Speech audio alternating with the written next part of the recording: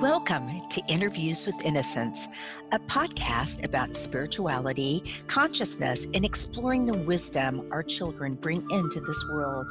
I believe that our very young children are our greatest teachers. After all, they're the masters of living in the present moment, bubbling in unconditional love, enjoying the messiness of life, and curious about the universe in all its dimensions. The pure essence that young children exhibit lives within all of us. My hope is that these interviews will help us discover, embrace, and connect with the sacred core of childhood that resides within each of our hearts. I am your host, Marla Hughes. Hello, today I have Lynn Russell on the show. Lynn has over 65 years of studying various religions and spiritual philosophies. She researched near-death experiences for Dr. Jeffrey Long, and she has studied 2,500 cases. After doing this, Lynn became fascinated with the profound underlying spiritual knowledge brought back. The second edition of her book, The Wonder of You, What the Near-Death Experiences Tell You About Yourself, is about knowledge and your reality. Her interest in science has helped to add profound understandings of the link between science and spirituality. Welcome to the program, Lynn. Thank you. It's wonderful to be here. Yes, it's wonderful to have you. I wanted to jump in. I've never had anyone who's studied so many near-death experiences. I'm so impressed with that. And by the way, how was your interest sparked that you wanted to start studying this? Well, I think probably because as a child, I was terrified that I was going to die someday. And, I was just afraid of death. And my mother had told me that when I was, when I died, that I would just disappear. And that was terrifying for me. And so I didn't want to disappear. So that got me going on just religions. And even as a 9-year-old, I was going to the church down the street and trying it out. So that expanded. And then I started studying different religions when I was in my mid-teens. Interesting. So I know you're in Canada. Do you have a lot of spiritualist churches there? Because we don't seem to have that many here in the United States. We have, I would think, I don't know. I just know there's one in Calgary. No, there's two in Calgary, and there's one here. Right. So there's three in this 200 or 200-mile range. Yeah. Did you experience that sort of church when you were younger, or it was just more of the traditional? When I was later teens, I joined the Unitarians because Unitarians don't have locked-in philosophy that they like me, they studying, finding out what is truth. So that was perfect.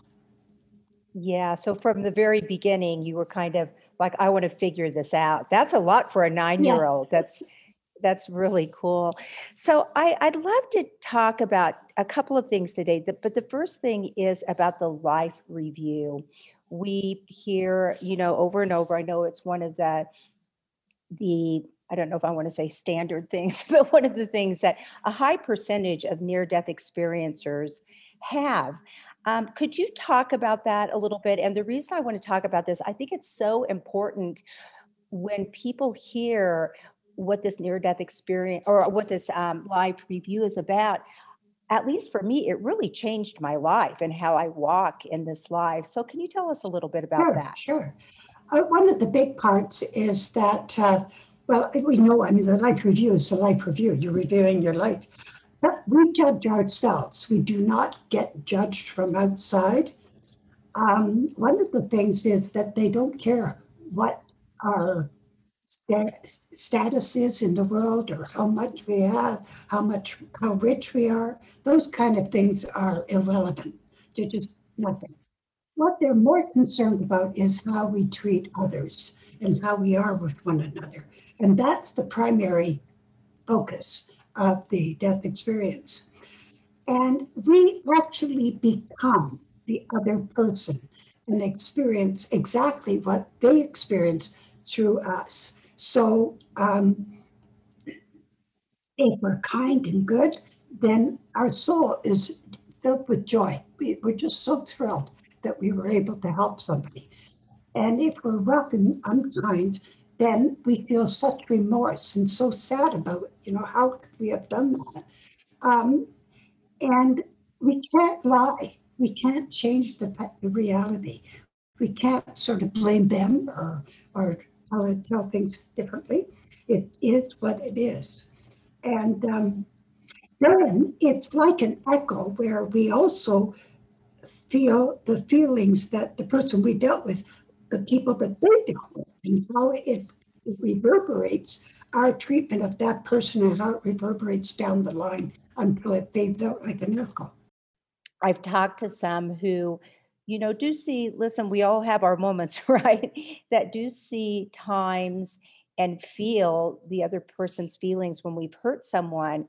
But I've heard, and I'd like to find out what you have found in your research, that it's just kind of like a flash, because then you do feel badly, but then you're just enveloped with compassion and Yeah, love. yeah. It's not something that you sit there and feel horrible the rest of your Yes. time. Can you elaborate on that a little bit? Yeah, sure. That is exactly. And actually, I think it's because of the life review that people make the major changes that they do in their life later on, because they Right. see this life review and they go, oh, it wakes them up.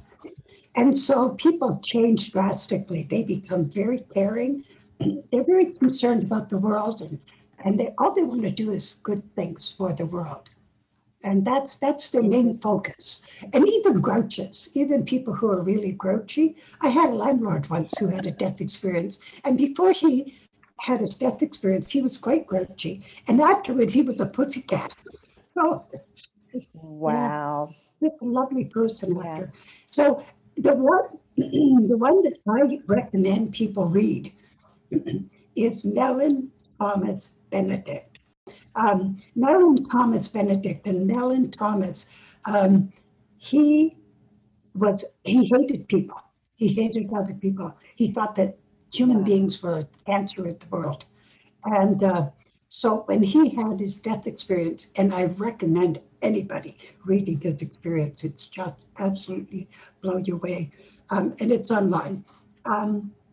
He realized how magnificent people were. He came back so changed. He was just in love with life and in love with people. Completely different man. And this isn't just a week-long change. This is something Lifelong. that Yeah, stays yeah, with people. Now Yeah. he has since died recently, actually, about 2-3 years ago. But he did a great deal of good in the world when he was dying, or at least while he was alive. And he also was one of the rare people who brought back memories of knowledge, which many don't. So he was able to use that knowledge to make things and to create things for the betterment of the world. Interesting. Mhm. So can you share with us, can you think of one or two things that he came back with that he No. shared with people? I'm sorry, I Yeah. can't. I'd have to go and read his site again. I've forgotten. Yeah. Well, for our listeners, that will be in the show notes, his name, and where you can find that information. So let's talk about the healing aspect of the near-death experience. You say that as one with the source, we are great creators and have far more ability to create our life than we realize, and this includes healing. Can you just briefly talk about that? And also, you mentioned Anita Moorjani, who has not been on the show yet, but I hope that she'll come on and just tell us a little bit about her story. Well, Anita was at stage 4 cancer and Hodgkin's lymphoma. And she was really, really in bad shape. And she'd had it for 4 years now. And she was at the last stages. She was dying. And she had refused doctors. She wanted to go through the holistic route. And at the end, her holistic doctor said, "I'm sorry, there's nothing more I can do." And so her husband said, "That's it," and they took her to the hospital. But by the time they got her there, she was dying. And the doctor said, "There's nothing we can do." That's it. Right. Yeah. So Anita had a death experience, and some amazing things happened while she was there. But she realized that she didn't need to be ill, that she was making herself ill, that she was creating this, and that this wasn't necessary. She could be well if she wanted to. And and that was partly because she also recognized that she was part of the oneness. And that was a part of the whole understanding. And so with that understanding, she was able to heal herself, to come back and heal. And she healed herself because of her new understanding. It wasn't somebody else healing her. Right, right. Well, it's interesting. I find that some who've never really studied near-death experiences, that these are not just one in a million stories either. I mean, these, if you want to call them miracles, would you call them miracles? I think doctors do. Yeah, Very yeah. often they use that Um, word. yeah, but many people do come back. I mean, Dr. Mary Neal, who had drowned for 30 minutes and on and on. Not only do they come back, of course, they have a long road Some do, get through. Some do. and other However, ones come back cured, completely cured. There was one man, his heart was in such bad shape, they didn't know if he would make it through the night to the next morning to have his operation. Through the night, he had a death experience. And when they tested him, they were going to do the operation. His heart was fine. There was literally nothing wrong with him. It was a healthy heart. wow. So they sent him home. You must have so many great Yeah. stories. 2,500 of them. So let's talk a little bit about the changes. I know many have psychic, intuitive changes, kind of an opening of that awareness. Some come back with special skills or talents, and then of course there is the re-entry of this life on Earth. So can you just talk about those two things? Sometimes the re-entry is difficult because this world is so drastically different than where they were. And the other thing is that this feels unreal. It doesn't feel real. It feels almost like a dream or like, it just doesn't have the real feeling to it. And so, like a shadow world almost. And so that's a hard thing to adjust to stay here and readjust back in. They do if they stay long enough, then they certainly do. Although they never, ever, ever forget their experience. But they come back with no fear of death. They come back, as I said before, very, caring, but they all come back having felt this feeling of connectedness with everything and knowing that even though they're here in this world, that they are connected. It's all one. And and that has made a big difference. I think they, in their death experiences, are changing the world. I really do. I think. Yes. Yeah. I definitely think you're right. And it's just so wonderful how it's just really getting out there now. And so many people are talking about their experiences because before, they'd be put in psychiatric wards or whatever it might be. Yeah, it's wonderful. And what about coming back with some of the psychic and intuitive ability? Well, there's several things. For example, they could never have had any music lessons in their life, but they return not only be it playing instruments, but some of them write symphonies. Or artists, they've become grand artists without a lesson. They do things that academics. There was one girl at college, she was in college, and she had a hard time with math. She hated math. And she hated what? Math. Mathematics. Oh, math. Yes. She hated it. And but she's in college and she had to do it. So she came back, it was a whiz. She just flew through it. Yeah, so Right. there's things like that that they come back with.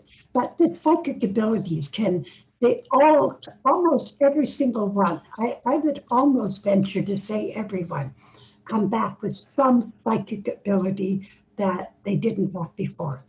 And Right. some of the psychic abilities they have are too strong, and they want to get rid of them because it overwhelms them. So that it's a bit much. But and so, like for example, they hear people's thoughts and they hate it. They start go grocery shopping because going in a grocery store with all these thoughts is just painful. So they ask to have it taken away, or they just learn how to ignore it. Just shove it away Right. so that they don't hear it.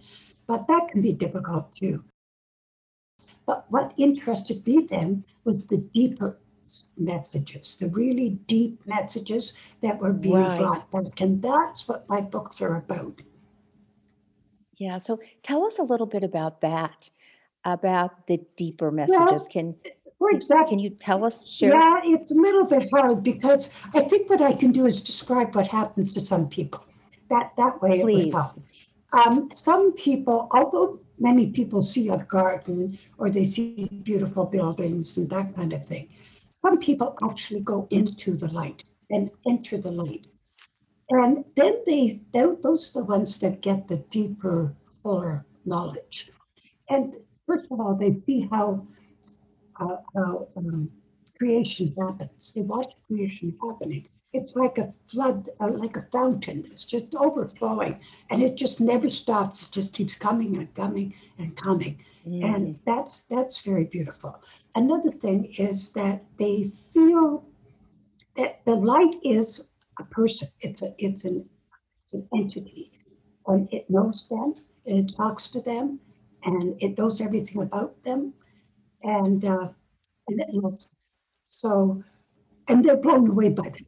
They this knows me, Anyway, Right.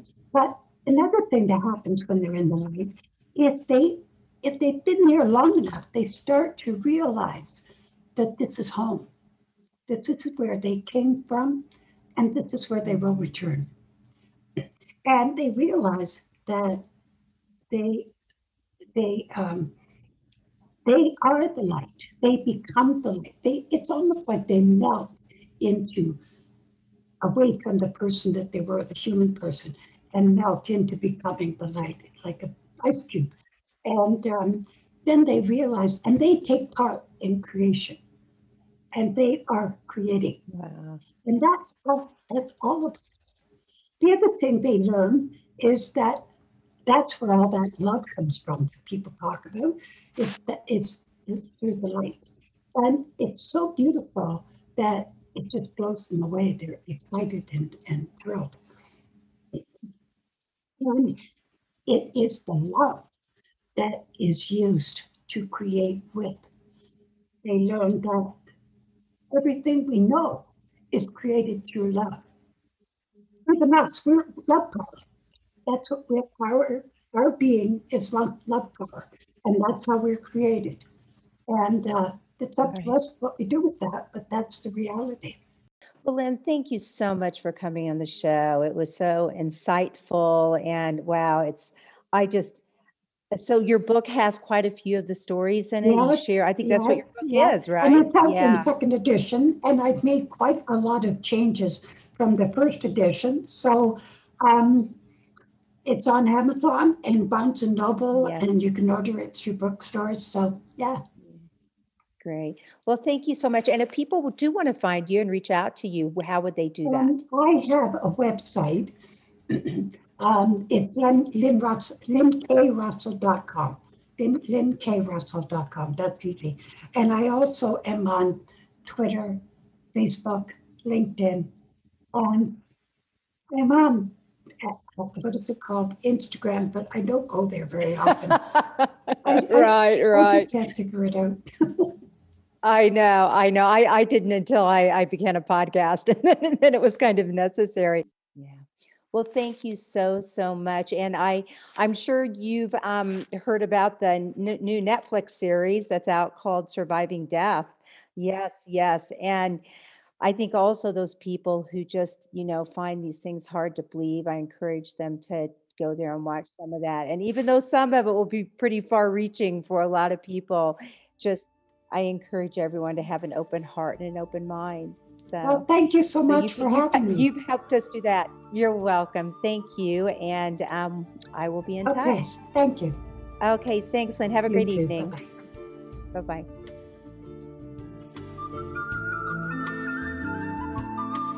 Thank you so much for listening in today. If you want to learn more about the show, you can find us at interviewswithinnocence.com and on Facebook or Instagram at Interviews with Innocence. Please write me a message, tell me what you liked, and let me know what else you would like to hear. I would love to hear from you. And if you liked what you heard, please leave us an iTunes rating and review. It helps other listeners find the show. Thank you.